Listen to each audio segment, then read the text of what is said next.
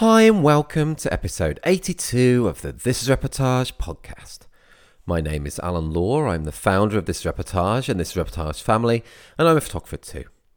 I really love talking to the fab Patrick Mattia of M&G Wedding Photography this week. Patrick is one of the UK's best documentary wedding photographers and was ranked joint 49th in the world on TIR for 2020. He's amassed more awards since then too, and currently has 11 reportage awards and 2 story awards to his name, an incredible achievement. Patrick shares so much in this episode, including the forming of his studio and shooting alongside his wife, the very talented Holly Rosa Mattia, how and why his approach to shooting has evolved, being in a band, a Netflix synopsis game, the story behind his cigarettes and alcohol reportage award, top tips for improving your documentary work, football, community, why he personally enters awards, and so much more too. Hey Patrick, how you doing? I'm good, thanks. Alan, how are you? I'm good, thank you. All good, all good. What's the weather like with you at the moment? Because are you up in Yorkshire? Are you up in Yorkshire? I am, yeah, and in sunny East Yorkshire, but today it is not sunny. The rain is drizzling down, just hitting the window panes lightly. I'm painting quite an evocative scene of Yorkshire here. That's a very romantic, description of rain, man. yeah. But yeah, I'm in the right place. I'm inside, so yeah, it's all fine. That's good. And I have to report, it's very sunny and lovely down here in Cornwall today. Well, I'm sure it is every day in Cornwall. Isn't it? I know, it really isn't. But this week has been really nice, actually. Yeah, it's been really nice. Oh. So you're up in Yorkshire. I went to university in Yorkshire. Oh, did you? Yeah, went to Bretton Hall on Yorkshire Sculpture Park. Oh, fantastic. What did you study? English and drama, actually. Oh, really? Yeah. Oh, that's where you get your theatrical side on these podcasts, obviously. Do you think there's a theatrical side? I don't know. That's funny. Yeah. But so yeah, I went to university in Yorkshire too. But cool. Where'd you go? In Sheffield, studied fine art. So yeah. Oh, wow. Okay, man. And how did you find life in Yorkshire? Oh, yeah, nice one. I had a great few years. It's fab up there. Are you from up there originally, or? Yeah. Born and bred in East Yorkshire, and pretty much only lived in Yorkshire in various cities like Leeds, Sheffield, and now just outside Hull in East Yorkshire. Okay. So yeah. Oh, cool. Yeah, it's a lovely place. It's really friendly people. It's really, really cool. I went to Sheffield a few times because we used to watch Birmingham City play the Sheffield teams when I was at uni. So I support Birmingham City. That's a whole other subject. What about you? Are you into football? I am, yeah. This could be a matter of contention. I'm a Wolves fan. Oh, what? How? Why are you a Wolves fan? I know. How dare I be a Wolves fan living in Yorkshire?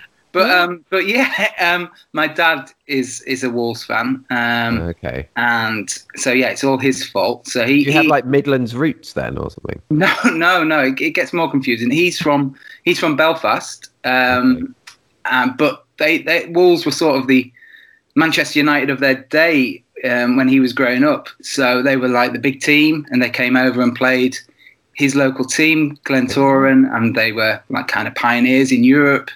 So, really? Gosh, I didn't know that, actually. I didn't know that at all. Yeah. Wow. Are you sure this is a real history and not some alternate dimension? No.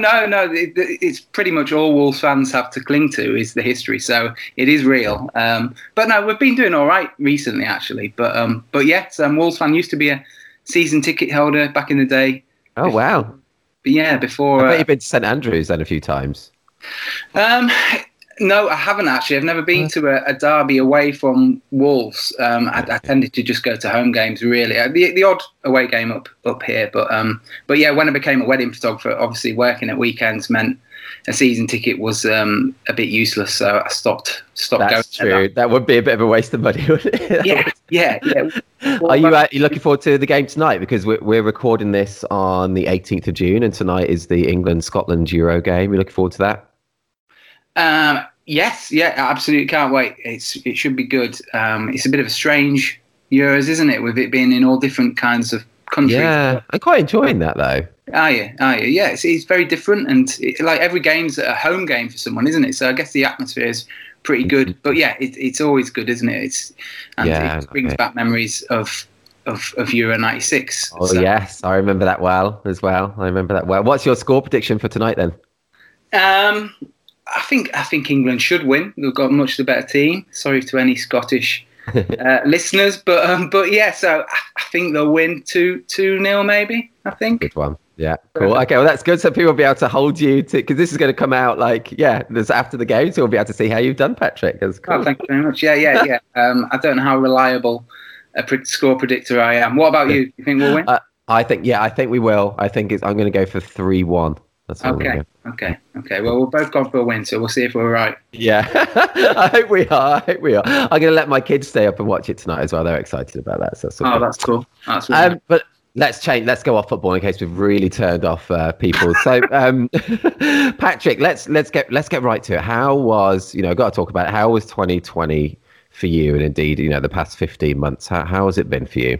It was a little bit quiet. I'm not sure why, but no, it was because of COVID. It was not many weddings, and how many did you shoot in 2020? I mean, I'm saying that I probably shot more than a lot of people, which I should feel lucky about. I think I shot last year after the pandemic, like 6 or 7 micro weddings. So yeah, okay. pretty busy, I think, compared to some people I know, and.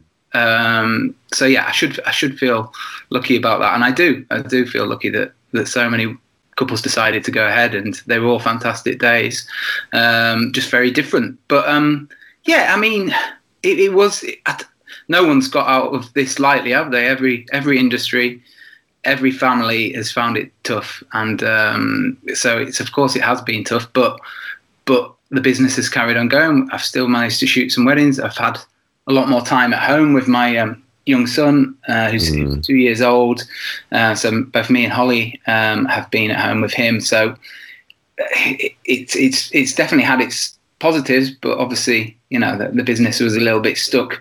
And also, you end up working really hard to kind of keep the clients that you've already got, because they're obviously postponing and rearranging, and that really became quite a full-time job for 6, 7, 8 months. It was like constantly talking to people by email or on the phone or by Skype.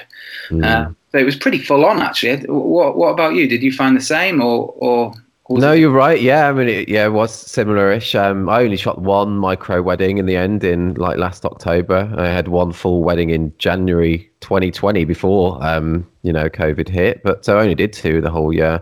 But yeah, you're right. It was a lot of admin, wasn't it, and dealing with postponements and things. And how have you got on with the recent announcements of things being pushed back to July 19th? Have you got weddings between now and July 19th that have any of those postponed, or are you still shooting those, or? No, they're all decided to go ahead. So again, I am quite lucky there. I did expect, at least I was braced for some postponements and wondering what I was going to do if I couldn't do the dates, and all those kind of natural anxieties that you get as a wedding photographer right now. But being really lucky, every single one of the couples has said no, we want to get married. Even the ones that had said, well, we're not sure, maybe we still want to postpone. I think because the numbers have gone up, that is something kind of tangible that is different to the weddings that have been happening. I know pretty much the rest of it is fairly similar to the weddings that have been happening recently, but I think that has given people something to cling to, and at least they can have the people that are there, and most of them are just being so positive. They want to get married and enjoy a day with their closest family and friends. It won't be quite the same, but it's pretty nearer to a normal wedding now than it was last year. I don't know. True. I've seen on Facebook, you've posted a few more recent things, haven't you? So have you found that weddings are kind of heading back towards normality, aren't they? Yeah, definitely. I mean, I shot my first one just 2 weeks ago, first one in ages, and that was only a small 15-person one. But no, I've got 5 weddings now between now and July 19th, and like you, they're all going ahead anyway. They're actually, the feedback I got from them is actually they're all pretty relieved. They thought it could have been worse, Yeah. So so that's all good and looking a lot more positive for the year ahead. I bet you've got a busy one coming up then this year. Yeah, I do. I won't tell you how many weddings I've got, because I think you'd probably fall off your chair. But really? Yeah. It's basically between now and September, I'm shooting like I don't know, enough to fill a good couple of years for someone who shoots a moderate amount of weddings, I'd say, if that makes sense. Well, it's going to be on this subject there, but basically a lot of weddings, yeah. Well, that's cool though, because that leads me on to the next question. Because I was going to ask, under your M&G wedding photography brand, there's 4 of you in total, isn't there? Is there 3 photographers and a videographer? Yeah, that's right. Yeah, that's right. That's cool. And so I was going to ask, can you tell us like how that came about, creating a studio like that with like 4 of you, and B, what it's like to shoot and work with your wife, the also multi-award-winning Holly Rosa Mattia. Tell us all about that. Yeah, gladly. Yeah, it's good. So going back to the beginning of it, I mentioned briefly, didn't I, that I studied fine art. So I was already in, and all my work at university was based in photography, a little bit of video, but mainly based in photography. Oh, cool. And instead of going off and going straight into a photography career, I was actually in a band at the time. We had slight delusions of grandeur, so I went off and tried to be a rock star for a few years, and that. Oh, cool, man. Yeah. I was going to ask you about it because I saw on your site that you play guitar. So I was going to ask if you were ever in a band, but yeah, you obviously were then. What kind of music were you playing? Oh, it was kind of like indie music, and probably about 3 or 4 years out of date. Really, we sounded a bit Britpoppy after Britpop had died. Sort of thing. So we were never going to make it. We were kind of all right, and we had a little bit of interest here and there, and cool. Kept thinking, oh, maybe we're going to do it, but it never happened. And looking back, it was never gonna happen. It was just a bit of a distraction. But what were you called? It kind of led to me taking my eye off being a photographer, which is kind of what I'd been building up to in education, and it's what I really loved doing. And then when a couple of years later, so I was just kind of doing like kind of odd jobs like data entry, data analysts when I was living in Leeds and trying to be a rock star very unsuccessfully. What was the band called, by the way? What was the band called? It was called Thief. Not a great name, Thief. Yeah. Did you steal that from someone? Oh dear. Boom. That is an impressive joke. Can we find any recordings anywhere? Is that YouTube or Spot? No, you hope not.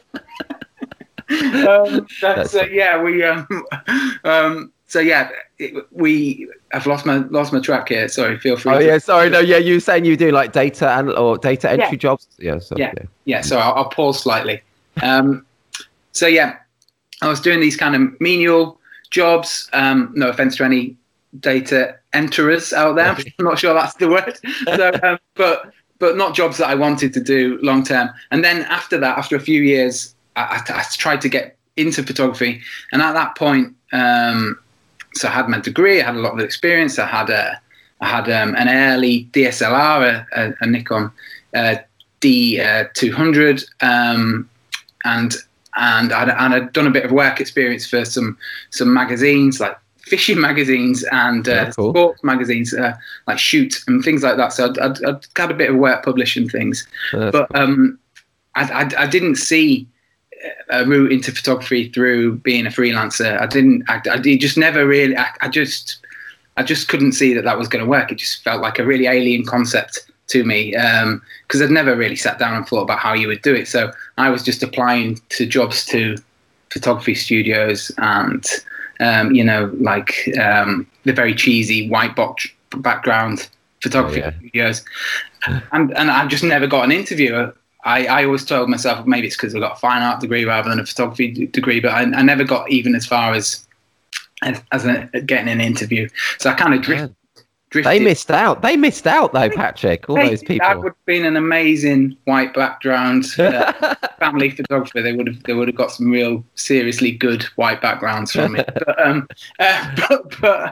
But yeah, so I kind of drifted and didn't take a lot of photos for a few years. And all my friends were kind of like, why aren't you into photography anymore? Because that was all they kind of knew me for in terms of through university. I was the the photographer guy, like everyone else on the art course, was doing different things, and I was doing photography. But yeah, but then, like so many people, it's kind of a cliche, isn't it? A friend asked me to shoot their wedding, and then it does happen for so many people, does it? Same with me, really. It's mad, isn't it? Yeah, it is, and I listen to this podcast a lot, and so I kind of feel like, oh, should I mention that because everyone that, but that is just what happens, isn't it? I think it is often a bit of an accidental career for people that they don't set out to become a wedding photographer. You might, like me, you might be really passionate about photography, but you kind of don't imagine. I think especially back when I got into it, like in the late kind of noughties, it was still quite traditional, wasn't it? Or at least the perception was. It probably wasn't that. There was probably lots of people working in the documentary with a documentary approach and things, but it felt to me like it was very traditional. Yeah, sure.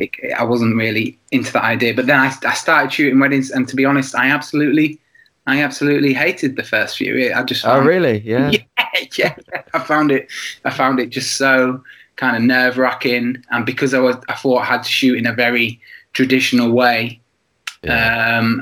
I just didn't enjoy it at all. It didn't suit my style of photography. It didn't suit my approach, which was I really enjoyed taking documentary photos of my friends and family. But I didn't. Again, it never kind of clicked in my mind that the kind of photography that I was good at, I could just do at a wedding. I thought I had to be very posed and very staged and very formal. And I just remember that first wedding I shot just being, complete anxious wreck, and but then people liked the photos and kept asking me to do it, and slowly started to enjoy it. And at the same time, as you mentioned, the other photographers, Matt Godman, who I went to university with, he was working for a photography studio down in London, and he also started doing some weddings on the side. So we were kind of doing it at the same time, and it got to about 2013, I think, and we said, well, why don't we kind of pool our businesses together and try and do it, because before it was very kind of not particularly organized or anything like that. So we kind of brought our two businesses together, and that's why it's called M&G, so Mateer and Godman. Ah, now I get it. But I mean, he lives down in Hertfordshire, and I live up in Yorkshire. So in terms of SEO, we didn't know anything about SEO, so it probably wasn't the. Looking back, it didn't really make a lot of sense having two different bases, but we didn't think about that. We kind of thought, but although you've got more kind of bases covered that way, though, as well. And that's the way that we were thinking about it. We weren't thinking about SEO. We were just thinking about kind of logistics and there's a selling point kind of thing. So yeah, that's how it started. And we kind of went from there, and then meeting Holly's, I guess, is a whole different story. Yeah, which is good, and we've got time for all that kind of story, man. That's cool. But yeah, tell us about with Holly now, and how long has she been in the business, and what's it like? Do you shoot most of your weddings together as a duo, don't you? Yes, we do. Yeah, we do. So yeah, no, I absolutely love working with Holly, and that is a question we get asked quite a lot, actually. People are like, oh, I wouldn't want to work with my partner, and that kind of thing. And I think people kind of think that it would be kind of too much. But being a wedding photographer is quite a relaxed job, isn't it? It's quite a fun and creative job. So it's not like we're doing a really stressful job and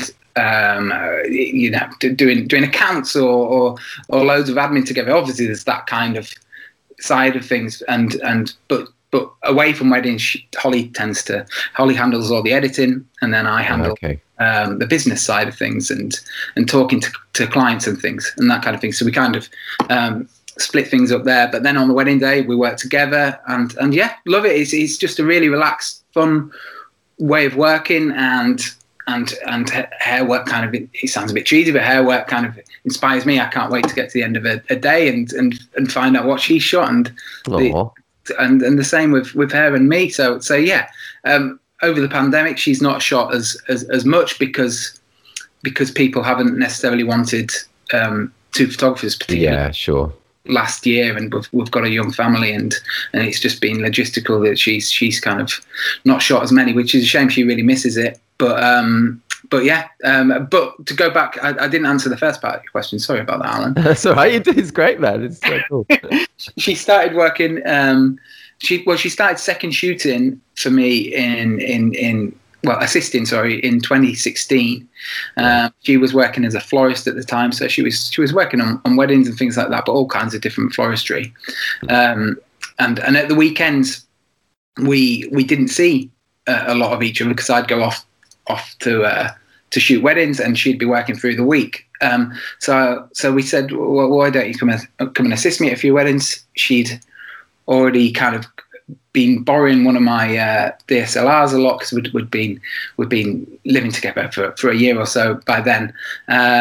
So she knew her way around the camera, it was kind of like a pressure off situation where I said, you can come along, you can assist me, and you love taking photos. And she wanted to do that. She wanted to do it a bit more. Was getting really into it, and I just said, just go around and shoot whatever you want. So that's what she did. And then kind of touch on it at the end of the day when I came back to look at the images with her. I was like, oh, these are really good. These are, and these are better than a lot of second shooters that work for me, sort of thing.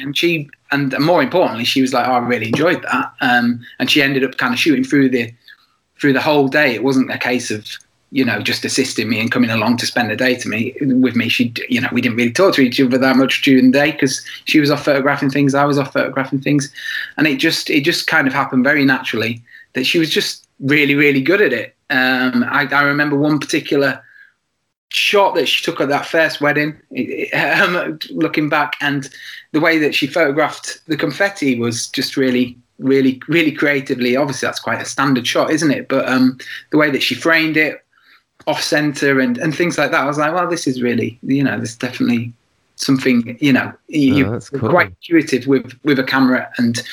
But like I said, the most important thing was that she loved it. And then she started coming along to more weddings. And then the next year, she did like 3-4 months of coming along as a second shooter, but kind of like an extra second shooter on weddings where they hadn't asked for the second shooter to be there. So it was kind of, she was just carried on learning how she wanted to take photos throughout that time. And by the end of it, she was just absolutely awesome. And it was kind of like, well, I don't need other second shooters now if Holly wants to do this, because she's better than them. So yeah. Oh, that's great. That's so cool. It's like a really romantic kind of story as well.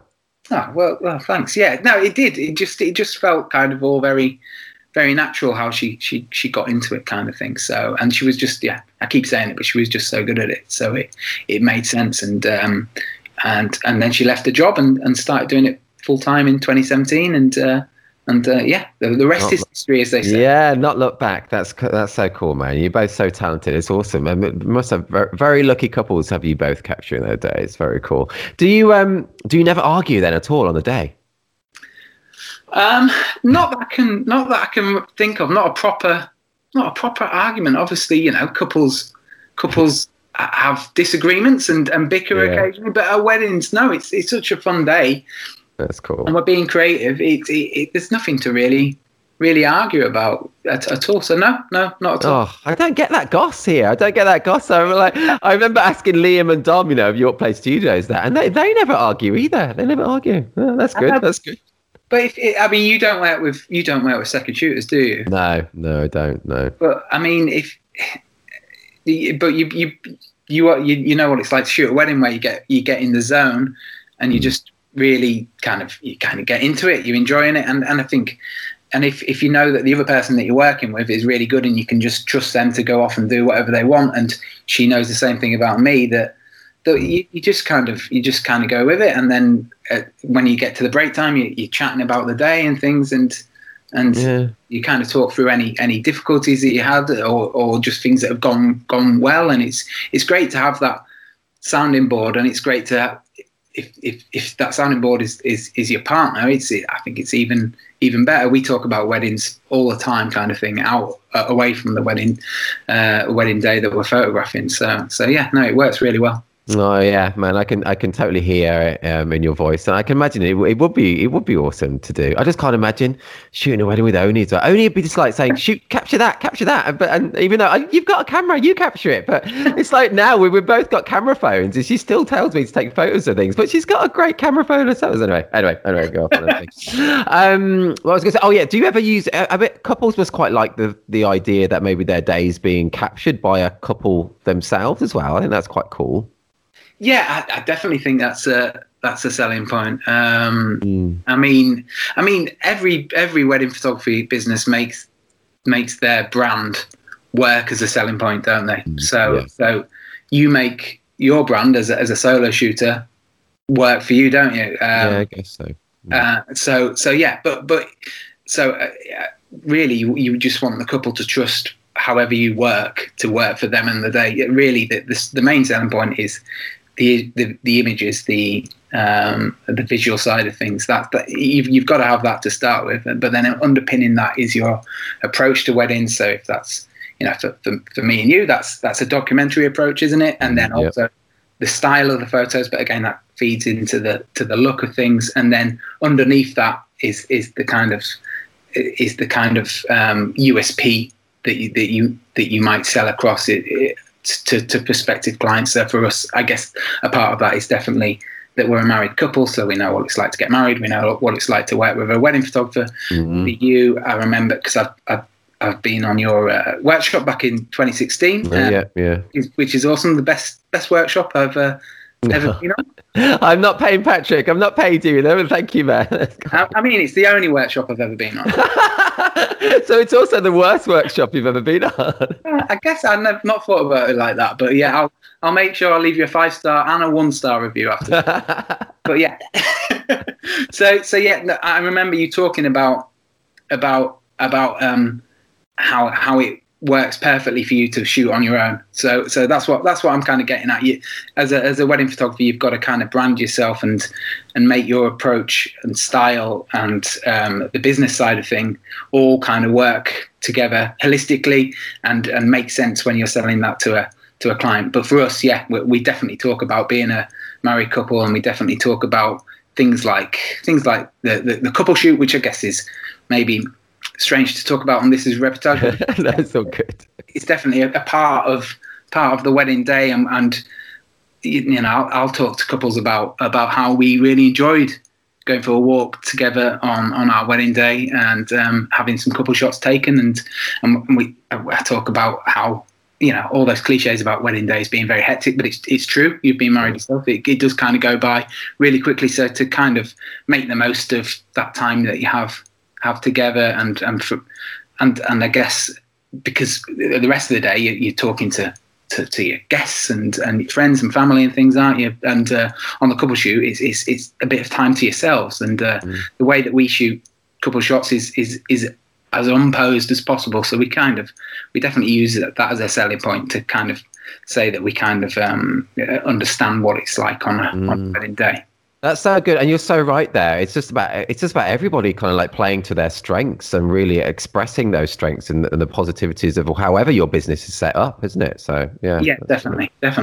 That's really cool, mate. And do you and Holly, because you've both won loads of awards, is there any kind of like friendly rivalry in the competition stakes between you both at all? No, we sound really bland. No arguments, no rivalry. Not really. No. I mean if we win This Is Reportage award in particular, we're just so happy for the other one, really.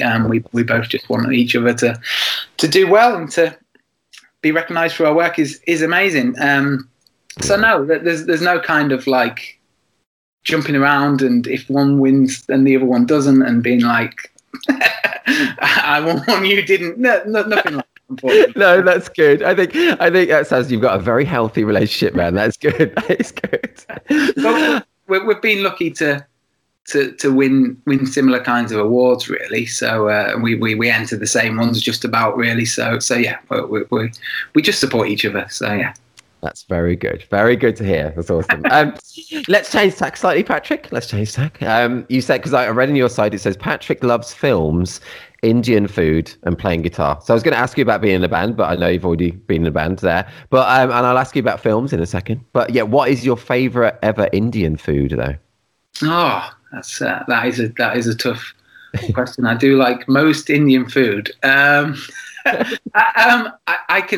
will eat quite hot curries and like a jalfrezi and I'm not mega hot like a fal or a vindaloo or anything like that. So I like that, or I like kind of the kebab type curries like a chicken shashlik, which is more mild, which gets served with like salad and a yogurty sauce type thing. So and spinach in curries is a big plus for me. But yeah, I really do I like food in general, and Indian food is probably my favourite. So yeah. That's good. Good to hear. I like that. I randomly, coincidentally, I had a chicken jalfrezi yesterday. Actually, oh, did you? Yeah, which was really good. Just a local pub. Actually, I've not been out to a curry house since the pandemic. Though I really miss going out to a proper curry. Have you been out for one?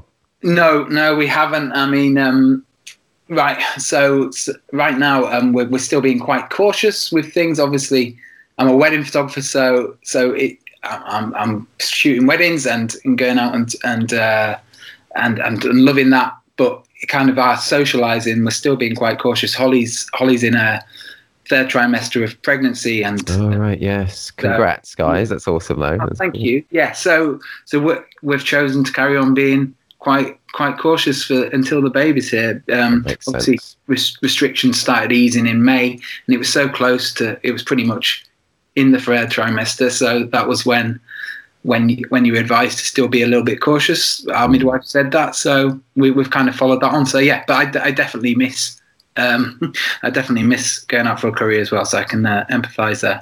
Yeah, I'm looking forward to that.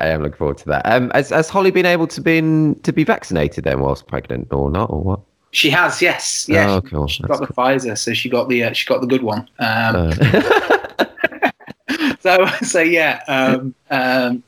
So she got vaccinated like a week ago. So that's really good that she's had one shot of the vaccine before. What about you? Have you had AstraZeneca then?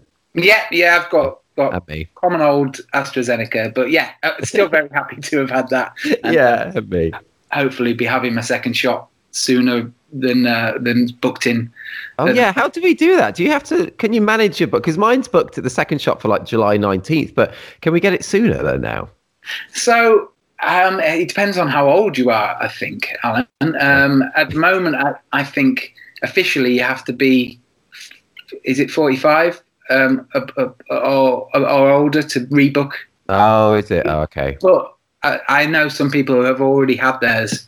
Who are my age, I'm 40, who have already had their second shots earlier.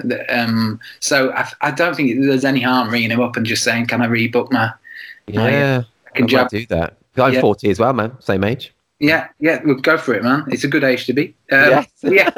I still feel 39, though. Do you? Yeah, it is a crucial Yeah, I don't think it counts. Birthday and lockdowns, they don't count though, do they? And no, I am 39, I reckon. Yeah, definitely. Okay, Patrick, let's go, because you said you like films on your thing. So let's test you on films then. I feel under pressure now. I wish I'd taken that off the website. Yeah. You should have took it off like 2 days ago. Okay, so if anyone's been listening recently, for I don't know, it's probably the last 15 episodes or so, just been doing little kind of Netflix or other streaming service synopsis games. So I'm just going to read a synopsis and I'm going to see if you can get it. And so I've chosen all movies for your three because you said you're a film lover. Yeah, okay, go for it. Have you chosen like obscure Korean films or something? No. They're all quite semi-mainstream. But we'll see. Yeah, okay. Okay, so you're ready. Okay, cool. So the first one. Okay. An American actor, Bob, lands in Tokyo for an ad film and ends up meeting Charlotte, who's left behind by her photographer husband. Gradually, the two discover a friend within each other. Lost in Translation. Boom, yes, straight on. Good one. Have you seen it? Yeah, it's a great film. Yeah. I mean, I'd do well to recognise that synopsis if I hadn't seen it, Alan. That's true. I've not seen it, no. Completely. Oh yeah, that's so true. What a stupid question. That's true. Oh, it's a great film though, isn't it? It's great. Yeah, it's really good. I love Bill Murray. Brilliant. Yeah, so good. I think I've said it before on the podcast, but when we went to see it at the cinema years ago, honestly, about 20 people walked out after the first half an hour. It was really weird. Yeah, it's a bit of a slow builder, isn't it? But It yeah, is. they just obviously weren't cultured enough, Alan. Yeah. I love it. I think it's so beautiful. It makes me very sad. But I get it. It's still beautiful. Yeah. Anyway. Okay. Right. Because they don't end up together. Kind of Well, thing. yeah, I know, but that's maybe the beauty of it, But what does he whisper to her at the end? That I don't. I know it from the synopsis, but I don't know that answer, unfortunately. So no. I'm not sure what he says. It's one of those kind of mysteries. I guess it's going for a classic Hollywood ending, a bit like Casablanca, where they don't. Well, I've never seen that. Yeah. Oh, you should definitely check that out. But no, it's making me want to watch it again, to be honest. Yeah, it's beautiful cinematography as well. It's lovely. And it makes me want to go to Tokyo as well. Yeah, I would love to go there too.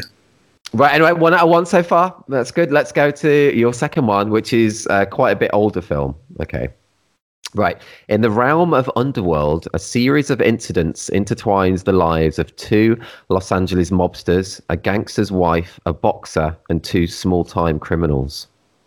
Is that Pulp Fiction? It is. Well, man, that's so good to get. I thought that was quite a difficult synopsis for that, actually. Yeah, you did well there, because I started thinking, is that Heat with the 2 cops? And I was like, no. That was a well-written and sneaky synopsis there. I found some odd synopsis. This is I don't know where that one was from, actually. It's quite difficult for some of them. Some of them are far too long. It would take me about a minute to read out. So yeah. Wow, that's good, man. I've still never watched that properly, actually. Oh, you should definitely watch that. Okay. That's such a good film. Okay, well, 2 out of 2 so far. Can you get the hat trick, man? The hat trick. Oh, a little football reference there. It's good for today. Okay, so your final one. Okay. Joel and Clementine begin a relationship post a train journey together, unaware that they had previously been in a relationship, the memories of which were clinically erased.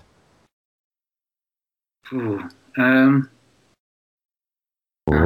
not sure if I know this one. Shall I give you a clue with who's in it? Yeah, go on. It's Kate Winslet and... Sunset of the Spotless Mind? Yes, boom, that's great, man. That's one. What I thought it was, but then I don't remember it exactly. So yeah, no, another great film. You've picked 3 great films. Really they are good, aren't they? Yeah, they're good. And you got 3 out of 3, man. That's good going. Yeah, I needed a little help. I'd say 2.5. Oh, I love that. It's so much fun. I don't know if people are enjoying listening to it or not, but I really enjoy doing it. So it's going to do it. Okay, man. Let's go on to some other things. Okay. I like this question. I asked this one quite a lot, but let's do it. First thing or things that comes to your mind, what makes you happy? My family. Oh, yeah. Are you just looking for quick answers here, or is it? No. All right, yeah, no, just my family and just. Sorry, I didn't know whether it was going to be like a quick fire. My family and then something else. Right, no.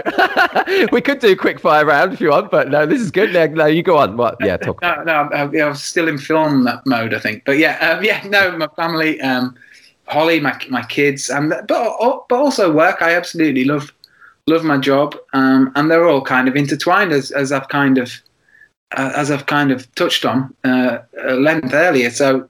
Because I work with Holly and we work from home, so it all feels very much kind of together, our kind of home and working life. So yeah, it just everything really is it makes me happy, but in terms of life at the moment. So yeah, it's an all-encompassing answer, but definitely family and work, and I really did miss shooting weddings last year, but like I said, got more chance to spend time with our 2-year-old as he was growing up and in those pivotal years. So I definitely felt lucky about that. That's so true, isn't it? That is so true. I'm missing mine now since they've gone back to school more as well, actually. So yeah, that was a good thing. It's weird to say any good things from the pandemic, isn't it? Because obviously it's been such a disaster, but there have been some positive things. There have been. So yeah, definitely.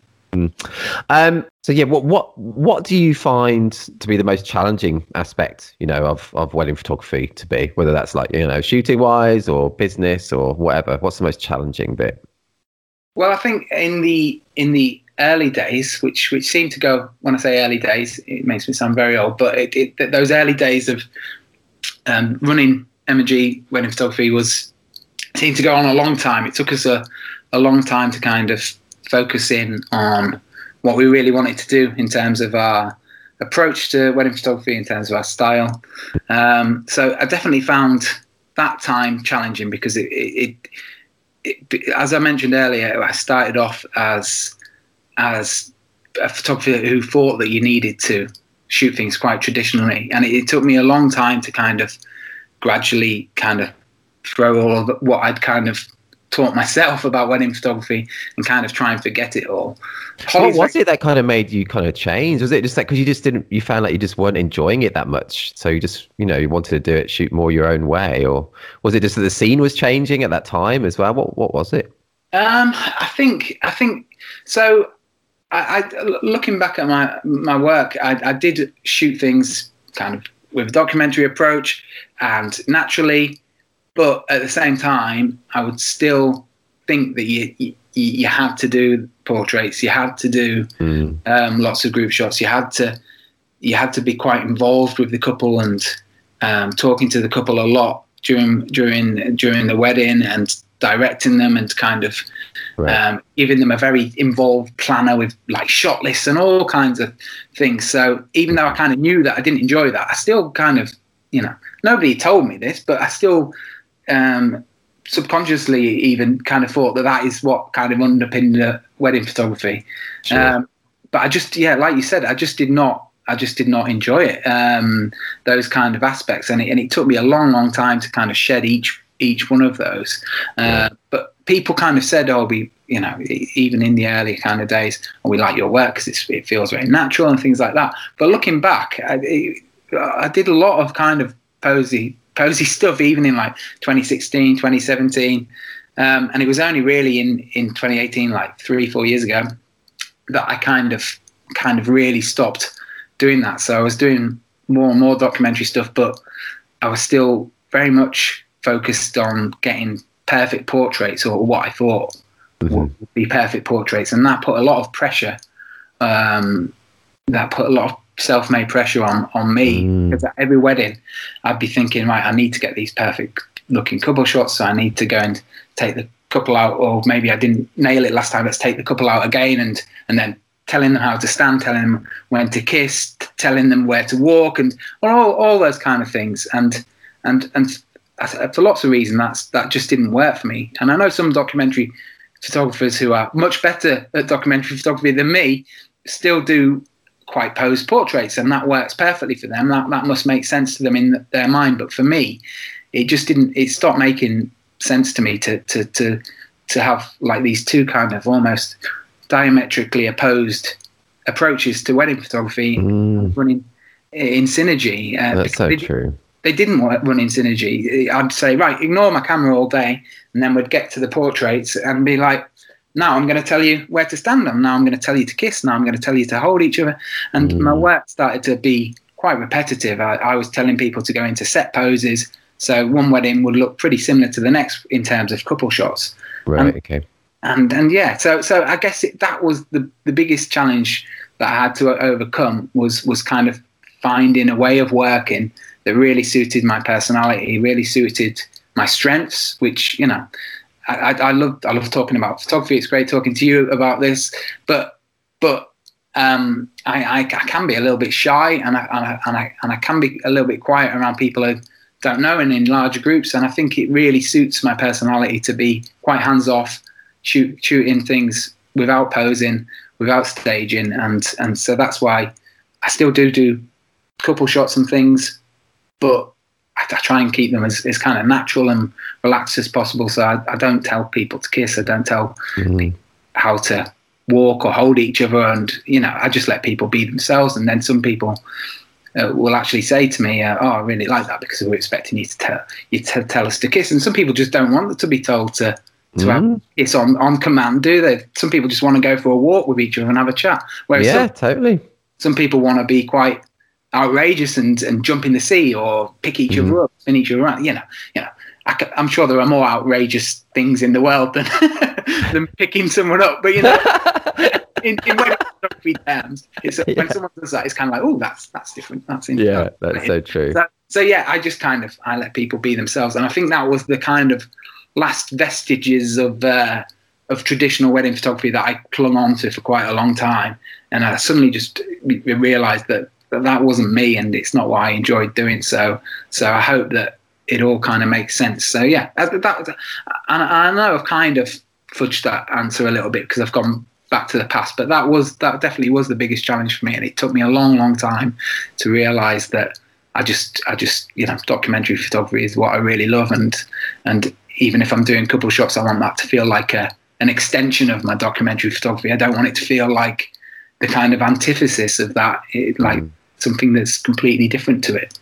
No, I couldn't agree more, man. I think that's so cool. It's so great you talking about that, because I think a lot of people will still feel similar. There's still a lot of vestiges of what is wedding photography supposed to be, and there's still a lot of people think you still have to do certain things. So I think it's going to be really interesting for people to hear that, you felt like that as well, and how it's alleviated a lot more pressure on you now as well, I guess, with not having to have those kind of perfect posed portraits. That must relax you a lot more with the shooting. Yeah, definitely, because some people want that. Some people want those kind of classically romantic looking couple shots of them both together. And if you go for a walk with them, because they want that, they kind of do that. They do that. They do that automatically, and because that's who they are. But for me, like you said, it does take off a lot of pressure. I don't think about portraits anymore. I just think about shooting the day as a whole and getting the best photos throughout the whole thing, and it just all kind of makes sense in my mind. But like I said, there are lots of photographers that work, and like I said, they're much better than me at both the portraits and the documentary side, and it just has to make sense to you, doesn't it? It just has to, and then you can sell it authentically to your couples, and really, I think you can sell anything to your couples to a certain degree. They just need to trust your methods that are going to achieve the photos that you've showed them on your Instagram on your website. That's so true. Yeah. That's so true. And there's a market for everyone. Yeah. And there's just no right or wrong. That's what the beautiful thing about this whole career is, that you could just do exactly what you want and what works for you. And there are going to be couples out there who love exactly what you do, exactly what you capture, your exact approach. And yeah, it's a beautiful thing about it, really. Exactly. You've just got to enjoy it and be completely kind of happy and feel like it, to reuse that word, if it feels authentic to you what you're doing to achieve those results that you want, then do that, and your couples will trust you, and they'll trust whatever you do on their wedding day to achieve those results. Yeah. Totally true, man. Really, really true. That was really interesting to talk about. I think that's really fab. And let's go to one of your specific images, and one of my favorite reportage awards of yours. I think it should be the cover for Oasis's Cigarettes and Alcohol single. You know the one I mean, with yeah. So for people listening, it's like a close-up shot of what appears, I think, like two ladies, one smoking and the other one, it looks like, I don't know, she's either concealing or just holding a bottle of red wine. But I love it. It's so cool, man. Can you tell us more about that shot in particular? Do you remember taking that one? I do. Yeah. That's from a wedding that I won my first story award for. Oh, cool. So yeah. I think, and I'm not sure if that image is in the story off the top of my head, or whether it's just an individual. Oh, cool! Yeah, I don't know. And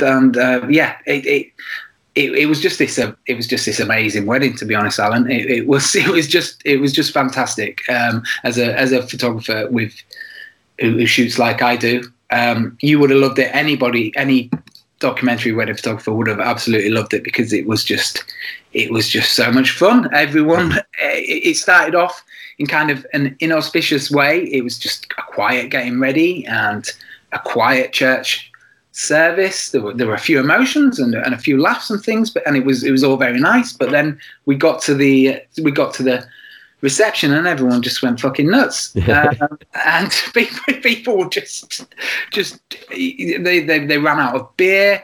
There was, it's a classic UK wedding, really. People they ran out of beer. Yeah, they ran out of beer. They had to go and get more. Like they drank the bar dry, literally. And people were just having such a good time. And I'd photographed quite a few weddings for this group of friends, so everyone kind of was automatically relaxed around me, I think, and knew the way that I shot, which is just kind of walking around taking photos, really. Or that's what it appears to them.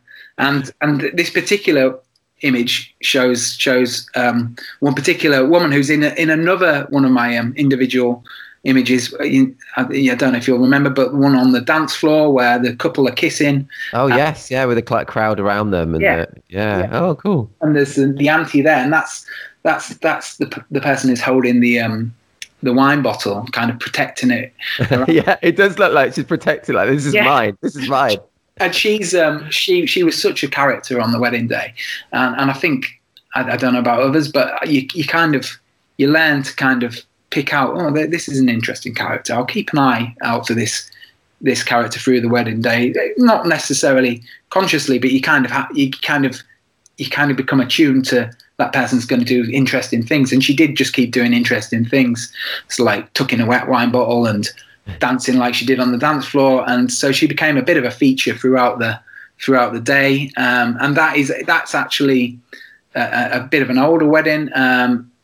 I don't know whether it was 2018 or 2019, and it is cropped in to highlight that area. The full image shows her face and things like that. And I think you probably see that in a theme in our work. There is a lot of hands and feet. I do sometimes worry that when our clients get the images, they're like, why are there so many shots of hands and feet? But, where's my head? Where's my head? Exactly. But they see on our Instagram, they see on our website. We like a hand and a foot, but we do that because for pragmatic reasons. Sometimes the face is doing something that isn't interesting, really, or something that's not too complimentary, pulling a funny facial expression, and by honing in on a particular area of the photo, you can make something more interesting, or it's kind of more for stylistic reasons or creative reasons. And like you said, it's a bit of a play on words on cigarettes and alcohol, like I said, but also it just kind of shows what kind of wedding it was. People very relaxed, swigging out full wine bottles. You don't necessarily have to show the full scene to show that, do you? It's sometimes more interesting to just hone on one particular part of it, because instead of letting the eye kind of dart around from face to face, you're looking directly at the wine bottle, you're looking directly at the cigarette, and that's all you need to be looking at. A tight crop can sometimes work, but we started doing that, cropping into our images, and that's led to changing in the way that I'm shooting. And now, instead of looking for it in the edit, I'm now really looking for it when I'm going out shooting. It has actually changed the way I'm shooting, and I'm looking for those kind of reportage details throughout the wedding day. So I am, whereas we used to have to kind of crop to get those interesting frames, we're not doing that so much anymore. It's kind of in the raw image. That's so cool, man. Oh, I loved hearing about that. That is so cool. Really great. Yeah, fab. And it's such a great, strong graphic image as well. That I think it's so cool. Yeah, it just typifies a fun, relaxed wedding, as you say. It's awesome. I think when you kind of frame an image or crop it like that, it does get it down to graphical elements, or you can kind of make a more abstract image, can't you? As soon as you take out space. Anyway. I love that, but I think it's so cool. I think cropping is such a powerful thing, though, as well. It's such a powerful thing. Oh, definitely. I was judging another wedding photography contest awards. Sorry, that's okay. Awards are available recently, and that's what I was thinking. You've probably been judged before. You went and started your own awards, so yeah, you've probably been a judge many times yourself. But just a good crop or a good frame, you don't necessarily know whether it's been shot in camera that way or not. It really can can make the difference, can't it? And especially if it's a simple moment, kind of crop in, lose the arbitrary elements around, concentrate on what's really strong about that moment. Lose the other stuff, and then the eye can't go to other parts of the scene. It really does just go to the funny moment or the emotional moment. And like you said, it's a really powerful tool to use, isn't it? It really is. Honestly, it really is. I think that's my biggest tip in terms of awards in general, is to crop. It's crop, and it's something that's totally in your control, like after the fact as well. So yeah, I would agree. Anything that can make your image stand out as a thumbnail, because especially with your awards, the awards that I was judging was great, but your awards has got like 12,000 images. That you have to go through, and a lot of the time, I imagine that judges, having spoken to other judges, are looking at things, thumbnails to begin with, and it has to be something to really catch their eye to get them to even look at it properly. So yeah, you've got to do everything in your control with the edit to make it stand out and to help you get an award. So true. Yeah, so true. And I was going to ask you about awards in general as well. So, as well as winning 11 reportage awards and 2 story awards from us, which is amazing, by the way, man. I mean, that's so proper awesome. You've also won lots of awards from other bodies and associations. And so I was just going to ask, what is it for you personally that keeps you entering awards? What is it for you? Well, through the pandemic, it was something to do. Yeah, that's important. It was like entering any awards that we could find because we weren't shooting anything. No, I am being facetious there. But I think that there's lots of there's a myriad of reasons. So I'll try and keep it brief. But in terms of marketing, it's a strong tool to use. Totally. People often, existing clients, new clients will say, "Oh, I saw that award you won. That's amazing." They don't necessarily know what the awarding body is, Sure. It can sound impressive to them, and it can really make you stand out. But and it's just kind of so it's not really about positive affirmation for us. That's a really handy tool and for SEO, but it is nice to get that positive affirmation, of course. But as long as it doesn't overtake the kind of why you've taken the image in the first place, which is for the couple and for yourself to make interesting images. But then also you've got other reasons why awards are important to me personally, and that's about the challenge and trying to get better and kind of widening your horizons. Because I will admit that before I joined This Is Reportage, when did you start? Was it 2017, 2018? Yeah, end of 2017. Yeah, November 2017. I remember. So before that, Holly and I had quite a parochial view of wedding photography. So we knew about you, and we knew about like other big photographers. Big, I know it's not a great word, but well-known, impressive photographers in our local area, like Andy Gaines and things like that. But we didn't.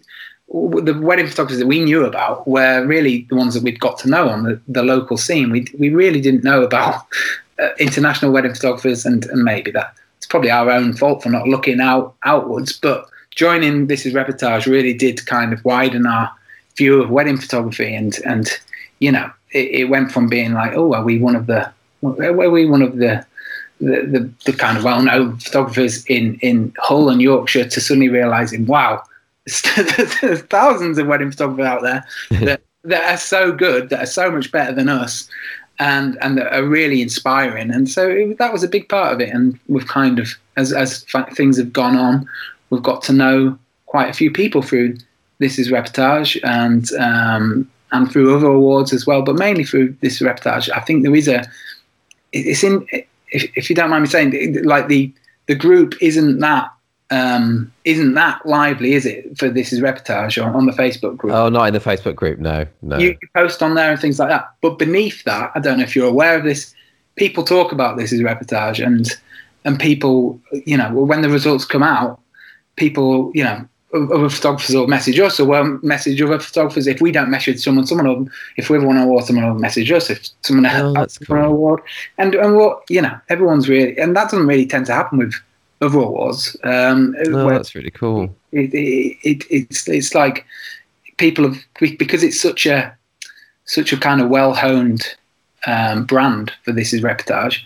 It's quite simple, isn't it? It's no staging, no posing, and yeah. So if you like that kind of photography, you're going to find lots of like-minded people within that. Whereas other awards tend to have different elements kind of contained within them. So yeah, it's led to us I think it's led to us getting better. I think but still, I still look at This Is Reportage, and there's so much amazing work out there that really inspires us, and we definitely don't feel like we're anywhere near the finished article. So it carries on making us challenge ourselves to continue getting better, and it's led to us forming friendships with quite a few like-minded kind of documentary photographers, which is great. Oh, that's really cool, man. That is so cool to hear. And it's so cool to hear, because it's everyone's just personal opinions, on what kind of awards do for them. And I understand awards are not for everyone as well, totally. Yeah. And I'm not here to sell people that. I just find it really interesting. And yeah, for me as well, I know they were a major thing in terms of marketing as well. I still, when clients book me now or they inquire, a lot of them, they're saying they found me because of awards or like top lists or whatnot. So it really works in that way. But I love the way you've talked about the community side of it as well. And yeah, when I started Reportage, just seeing all these fantastic, amazing photographers all around the world, it's mental. And then it's been so good to have the Christmas parties. I know you've not been to one yet. Hopefully this year, man. But it's just so nice to have. Yeah. It's so nice to have everyone kind of together and just physically just talking and drinking and having that actual physicality is just so cool. Yeah, of course. I did forget about that when I was talking about the community side of it. But yeah, no, we were due to come last year, but then we couldn't at the last moment because of our babysitter, who was babysitting for the day. My parents, one of them was ill, so we couldn't come right at the last minute. So we were gutted about that. But yeah, we will definitely make it. If not this year, definitely next year. So, but hopefully you can have one this year, and it'll be. I know. That's the thing. Fingers crossed. I really hope so, man. I really hope so. So I missed it last year. I missed it. It's a lot of fun. Although I end up not remembering that much about them, but I think that's a good thing, probably, because that means I'm having a good time. But I always have the photos. yeah, definitely. Patrick, let's change tack again slightly. This is a question that I ask, and it never really goes down very well. But I'm gonna persevere. Okay. Okay. What's something that you really love, but that most people seem to hate? It's just a stupid question, isn't it? This question, I'm a big fan of this question, and no one else likes it. No, Alan, give me 2 seconds. Yeah. I must have heard you ask this question so many times, and I haven't prepared. Or you can flip it if it's easier. What's something that you really hate, but that most people seem to love? Oh. I'm struggling, man. I'm sorry. No, I can't think of myself actually, though, as well. I don't know. Although I guess I love Dawson's Creek, and a lot of people seem to hate Dawson's Creek. Dawson's. At university, I had a flatmate who absolutely loved Dawson's Creek, but I'm with the majority that I'm not a big fan of Dawson's Creek. Really? What is it about Dawson's Creek that you? Oh, it's just so romantic, man. It's like it's not real life at all, but I love that. It's just so romantic in all aspects, not just the kind of relationship level, but just that kind of view of life. And I just found it beautiful. Wasn't he quite judgmental? Dawson himself, I guess he had issues. He wasn't perfect, but there are a big roster of characters. Someone would have a drink and then they'd just fall off a pier and die or something like that. I don't think it was ever that. Maybe if they remade it now, that would happen. But it was very gentle. It was very gentle. I remember I lived on a canal boat for a while. I lived on a canal boat for a while with my parents, and I used to I had to tell them to stop cruising for a bit just so I could get the reception for the telly for Dawson's Creek. Yeah, those are funny times. Let's do a different question then. Anyway, okay, what are you afraid of, Patrick? What am I afraid of? I'm not a big fan of heights. I will admit I'm not a big fan of heights at all. Oh, really? Okay. So do you ever have to go up really high to do that big? Do you ever do the group shot of everyone? Hang out of a third floor window or something? Yeah. I mean, I do gently try and dissuade people from having a big group shot in without telling them what to do. I would try and educate them about that. Might take a long time to organise, and if they're wanting lots of natural photos that they book me to take, if we're waiting 15 minutes for the cousin to get back from the toilets to take a big group shot, he can.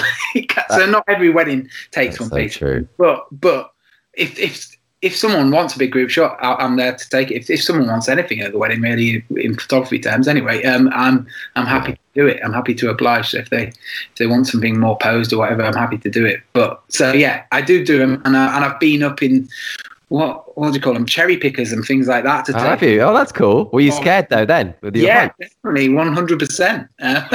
It was terrifying. So yeah, it feels like you're very high up. So yeah, no, definitely heights. It's an obvious one, but yeah, I'm not a big fan of heights at all. Okay, cool. I get that though. Yeah, I get that. I'm talking to the group shot of everyone. I had to do one at Eden Project a couple of years ago. Have you been to Eden Project in Cornwall? I've not. No. Okay. Do you know those big biome though things? You've probably seen a picture of it. Yeah. Cool. And they wanted me to go right. There are these just like kind of like engineering, like technical stairs right at the top where the public are not allowed to go on. They're just for like the people who work there, and they're like these see-through stairs type things as well. And literally, this is like so high that was like I was literally shaking taking that shot. Oh, horrible. Yeah, no, I definitely wouldn't have wanted to be there, but yeah, no, it looks like an amazing venue though. It's cool. Yeah, it's lucky to be in Cornwall as well, because it's kind of like having an outside wedding inside as well. It's it is cool. Patrick, I've just checked down. It's like we're over an hour. I'm like, it's just gone really quick, man, because it's just so lovely and easy to talk to you. It's so cool. So I've just got time for one more question. That's okay. Yeah, it's fine. Yeah, go for it. And this doesn't have to be a quick answer. I'm not rushing you. So this is quite a big question. But I think people would love to hear this from you. So yeah, what would be your top tips, Patrick, to help someone become better at the documentary side specifically of what we do? What would be your main bits of advice? So my tips around getting better at documentary photography is really it's all about watching. As I touched on earlier, you start to kind of read a wedding. So that can be in terms of specific people, specific groups of people that that might be doing kind of interesting out of the box things throughout the wedding day.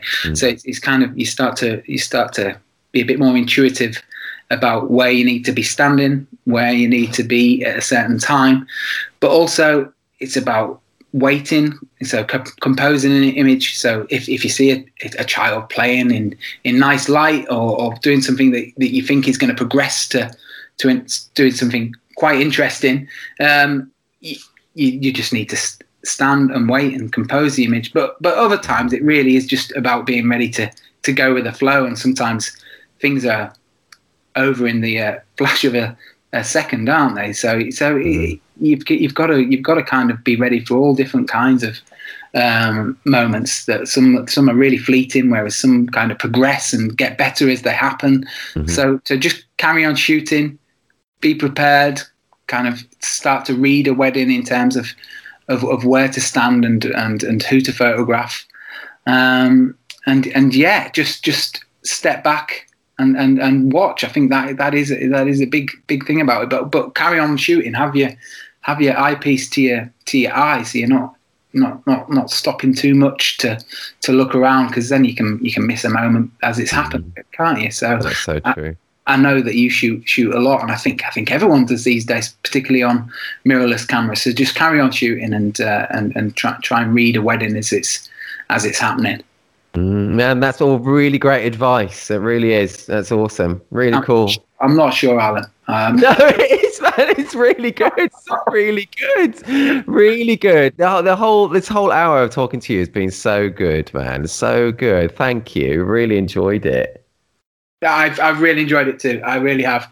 But yeah, no, it's been lovely catching up with you, man. It's been a long time, and yeah, it was 2016. Really, 2016? Yeah. No, that was was a big thing for me going off to do your workshop in London. And like you said, you haven't paid me, but it was. I was joking before, but it really was. It was kind of an important part of my development, I think. Because before I went along to that, I was kind of developing my own approach and style and things. But to see someone kind of at the top of their game talking about a very kind of simplified way of working, and I don't mean that with any disrespect, not a simple way, but a simplified way, the way that you approach things with your lens choice and your camera choice and your settings and things like that. You